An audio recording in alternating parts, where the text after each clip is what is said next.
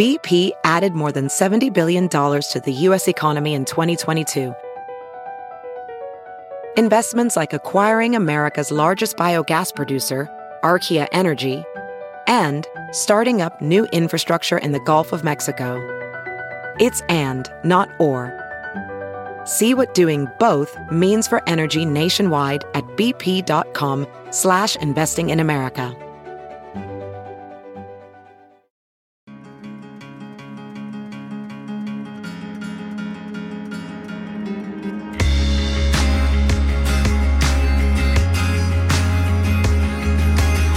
Welcome back to Behind the Panel, a podcast docuseries dedicated to everything comics, brought to you by Sci-Fi Wire. I'm your host, Mike Avila. If you've ever wondered about the continuity of DC Comics, keep listening.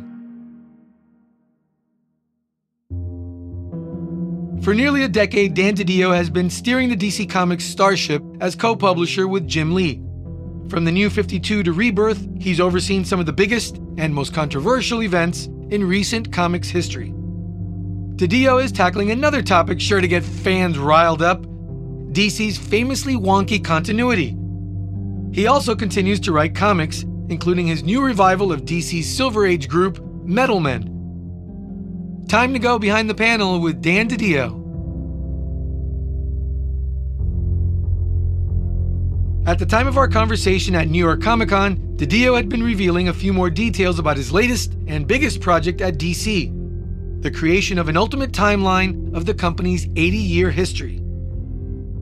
While the finer points are still unknown, it will be segmented into 4 generations. Wonder Woman's arrival before World War II kicks off Generation 1, making her, not Superman, technically the first superhero of the DCU. I'm certain fans will not argue about that at all. The purpose of the timeline is to organize DC's legendarily messy continuity, and to help new events land in the right place. As a hardcore fan himself, setting history right is a top priority for DiDio. We've been building a brand new timeline for the DC Universe that takes into all accounts all the major events and stories, and Crisis is an integral part of moving one generation to the next. We wanted to build the timeline because we wanted to get a better base for our characters to know what happened and what didn't happen, so we could understand how they interact even better. So a timeline became very important to us, and really the editorial body, led by one of our key editors, took this on as a challenge, and they came up with something that even exceeded my own expectations. They almost broke the timeline down by characters, so we clearly knew where everybody was at what time. He's also writing the new Metal Men series with Shane Davis and Michelle Delecky handling the artwork. It reimagines the Silver Age team of sentient robots in a story that came to DiDio while he was watching HBO's Westworld. Longtime fan of the Metal Men. I have the full run of the original series. I pretty much got every version of the Metal Men as a fan, not as working at DC. And I've always loved the characters. I had a chance to write them for a brief time working with Garcia Lopez on the Wednesday Comics, which was a dream come true. But it was a short story, and I actually wanted to explore the characters a lot more. So this is the first chance I got to do it. So it's a lot of fun. And playing off of something that came out of Dark Knight's Metal, right? Correct. As a matter of fact, I thought there was an untapped story in there with the nth metal as one of the catalysts to the whole storytelling. So I wanted to take and look at what would happen if we created an nth metal man, and the idea of a character that was a psychic metal or reacted to people's emotions. It reacted to emotions, it gave off emotional energy itself, and in doing so, how it would affect a team that was nearly sentient but not truly alive. I'm always amazed when a publisher or an editor-in-chief for Major Comics Line is also writing a book. But does that help you keep your finger on the pulse a little bit of the business? Absolutely. That's actually one of the reasons why I like to do it. It gives me a chance to work with the editors, for them to understand my sensibilities. I get to know their sensibilities. It gets me involved in the production process to see how things are working or not working. And it's also scratches that creative itch. You get a chance to do something that you like to do. I mean, I had a chance to write in animation for a number of years, and I sort of walked away from it when I started at DC in the editorial roles. But I try to get always involved in a little something, and that's why I like the quirky little characters off to the side. You don't want to do something major that could affect a lot of people, but I like to do the little books off to the corner. I think that's the strong part of DC. It's not just about Superman, Batman, and Wonder Woman, but all these crazy little corners. And working on something like a Phantom Stranger or Forever People or OMAC, all these things are just fun and exciting to me because I always look at these brilliant ideas that I feel have untapped potential. And if there's a way to contemporize them and attract new people, hopefully they become a favorite from new generation. I'm always in touch with a lot of artists, and we're always talking about trying to find something to do together. I always have somebody in mind for a project whenever it comes together, and that's what makes it interesting. Keith and I on OMAC had a great time when I did Sideways. That was built for Kenneth Ruck for just his design skills alone. And, I work with Philip Tan on both Outsiders and Phantom Stranger. He's a true superstar. Just focus. Stay on a book for more than 4 issues, Philip, please. But for me personally, Shane was the guy I had in mind with Metal Men. And it's interesting because once I have the artist, then all of a sudden the project comes to life. It's been really interesting working with Shane because he's such an emotive artist. He puts a wonderful emotion in the books. Look at this, first time I'm ever going to say this. Did the double page spread of gold in the position of Burt Reynolds from Playgirl. That is to be seen, to be believed. And he captured it so perfect. I just got the page and I started laughing because it was so wonderful. That's amazing. Yeah. And then we did this other thing called RobotCon. We go to RobotCon. We send Tin and Led, their guests in a robot convention. Naturally, he'd be drawing all the crazy little robots and people dressed up as robots. And he just brings so much life and energy to the page. It gets you really excited because I like to work outline plot first and then dialogue. That's actually part of my process of picking the artist, is the artist that really is a storyteller too, so that they really be able to take a script and expand on it and flesh it out and find the visual sense that really brings it to life. When he's not scripting, DiDio continues to manage DC through one of the most challenging periods in the company's history. 2019 has seen the publisher endure layoffs and a reduction in the number of monthly comics it produces. But amid the gloom and doom that always seems to surround the comics industry, there are actually some bright spots. DC's 100-page giant comics at Walmart have been a big hit. Its Black Label adult-oriented imprint found success with Batman Damned and Superman Year One. Even more encouraging, DC's young adult novels have connected with an audience that doesn't typically buy superhero comics. Cami Garcia and Gabrielle Piccolo's best-selling Teen Titans Raven signals that DC's attempt to find new readers is paying off. Everything we're doing right now is geared to bring new readers into comics. It's not just about creating new material, it's about finding new ways to reach them. And the good part about these young adult books is that they're very prominent in bookstores and in the Walmarts and Targets. They're in other places. And so we want to get into those places where people might casually pick it up. They might be familiar with the characters through TV or movies, and this is a way for them to buy it. The young adult line is interesting because we do believe there's a large female, younger audience that really wants to go out and buy this material, but we have to make sure the material is built for them in a style of story that they're comfortable reading and something that really speaks to them. And then again, with the Black Label material, it's for the older market, and it's also built for the bookstore market. So while we're selling them in periodical form and direct market, it's the collection we're hoping that people really find, because our goal, as our material starts to age and people age out of our material in some ways and it gets a little more tired, we want to constantly refresh our backlist and constantly refresh our library. And by creating books like the young adult books or the Black Label books, this is a way for us to create a brand new backlist that we hope stays as evergreen as some of our greater material. It's essential in comics, finding new writers, new artists, new everything. Some of our characters 80 years old. We celebrate that, it seems like we're celebrating every year now, another 80th birthday. So the reality is, because you have so much time behind you, there's so many ideas that are already set in place, and you need not just a fresh set of eyes, a fresh perspective. Because if people come in with so much of what it was before ingrained, we wind up doing more of the same. The only way we can grow and change is really to have a point of view that is more in tune with today's society and find a way to bring our characters into that storytelling.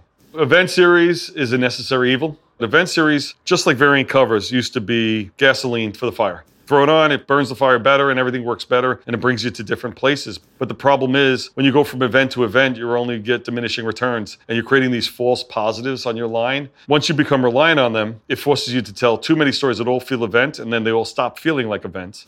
Our job is to make sure the books individually feel like an event unto itself, important to read by itself. And that way, when we do bring them together for something major, it feels even bigger. And through that larger storytelling, we can spin out and introduce new concepts and ideas with some sampling attached to it because it comes out of a major event. But if the event is just the event and people go away after it, then it stops servicing a purpose and becomes just another project necessary to drive sales. We'll be back with more Dan DiDio DC goodness after these short messages.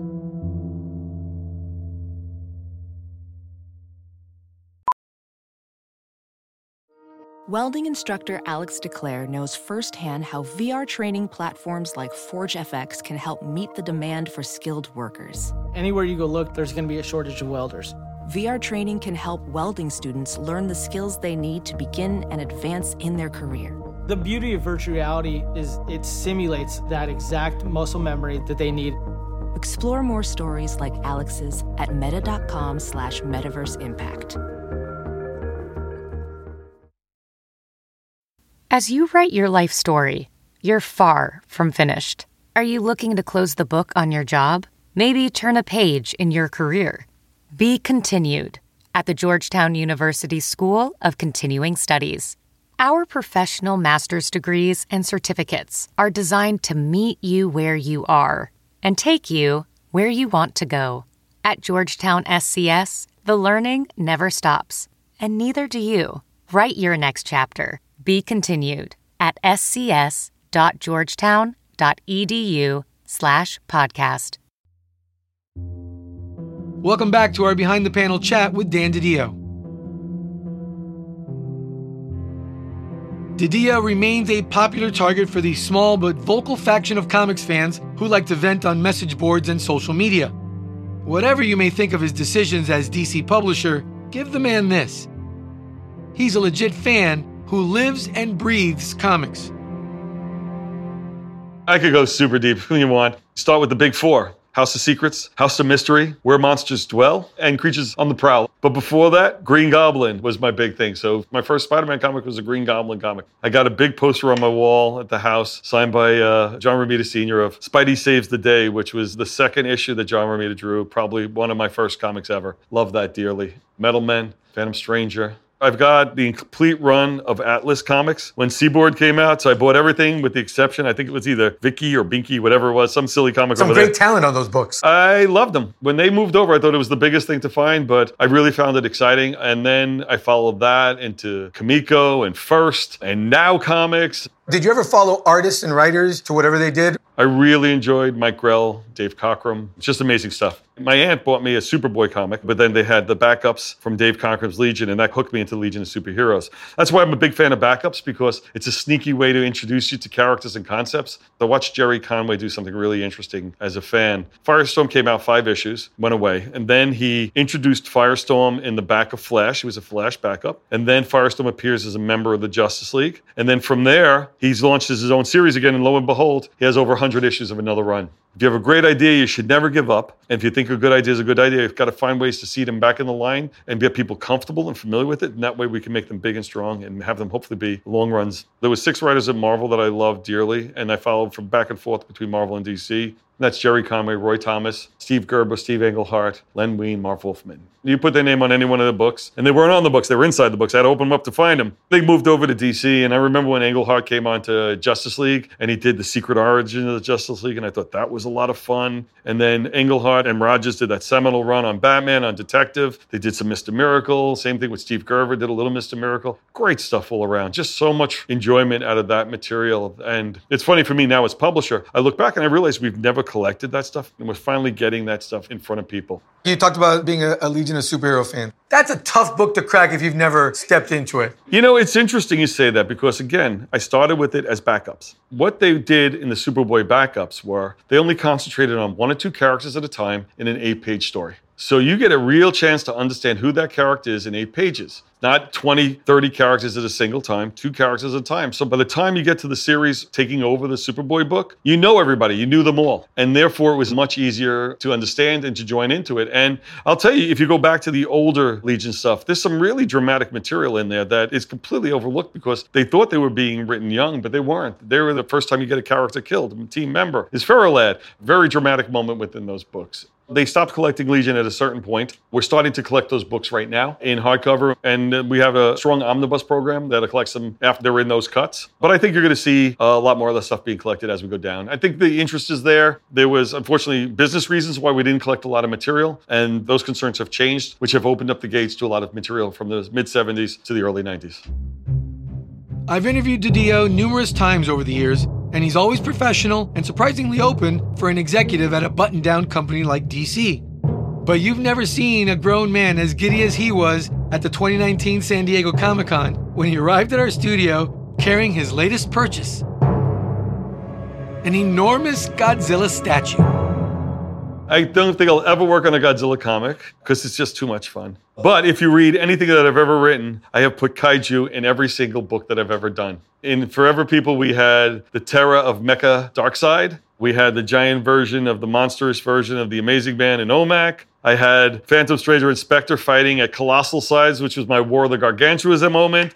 How many Godzilla statues can a grown man have in their house? Never enough. That's the official answer. Never enough. That's my thing. That's your guy. It is, although I have to admit, the new King Kong design's pretty freaking awesome. I have to say, because I was a big King Kong fan, went to Godzilla naturally, and I'll tell you, the new Kong, I think I'm falling in love with him too. Before he became a comics guy, DiDio oversaw TV development at Mainframe Entertainment. Years before that, DiDio did PR for ABC's New York-based soap operas such as All My Children and One Life to Live.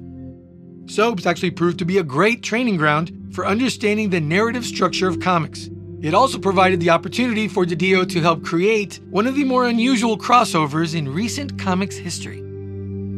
The soap opera work actually helped me to understand the structure of the interaction of characters and the melodrama, how to carry a beat, how to leave a cliffhanger to get you from one episode to the next or one scene to the next is something that I think is important. That way, whenever you do a scene cut, you should always leave it on a question. So that way people want to come back to that scene so that you want to know what that question was and how it's going to be answered. So I learned a lot of that there. But oddly enough, I had one of the actors who is a star on All My Children, a guy by the name of Walt Willey, who played Jackson Montgomery. Believe it or not, big time comic fan. So let me tell you the secret. I was working in publicity on the soap operas, but I was a comic fan. Walt was a comic fan. We found a way, true story, to cross over Walt Willey with the second life of Dr. Mirage. There's actually an issue of Dr. Mirage Walt Willey guest stars in.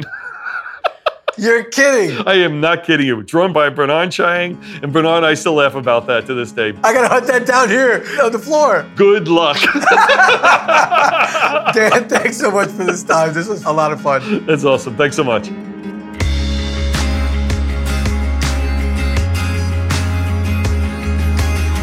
Thanks for listening to Behind the Panel.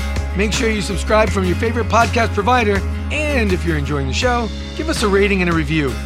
Behind the Panel is a Sci-Fi Wire podcast executive produced by Matt Romano, produced, scored, and edited by Paul Terry, mixed and mastered by Dave Draper, and I'm your host, Mike Avila.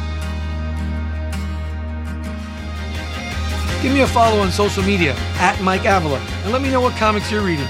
And a reminder that Behind the Panel is also a killer video series at sci-fiwire.com and our YouTube channel. And up next, it's our Season 1 finale. Don't miss our conversation with the one and only Todd McFarlane. Till then, be good.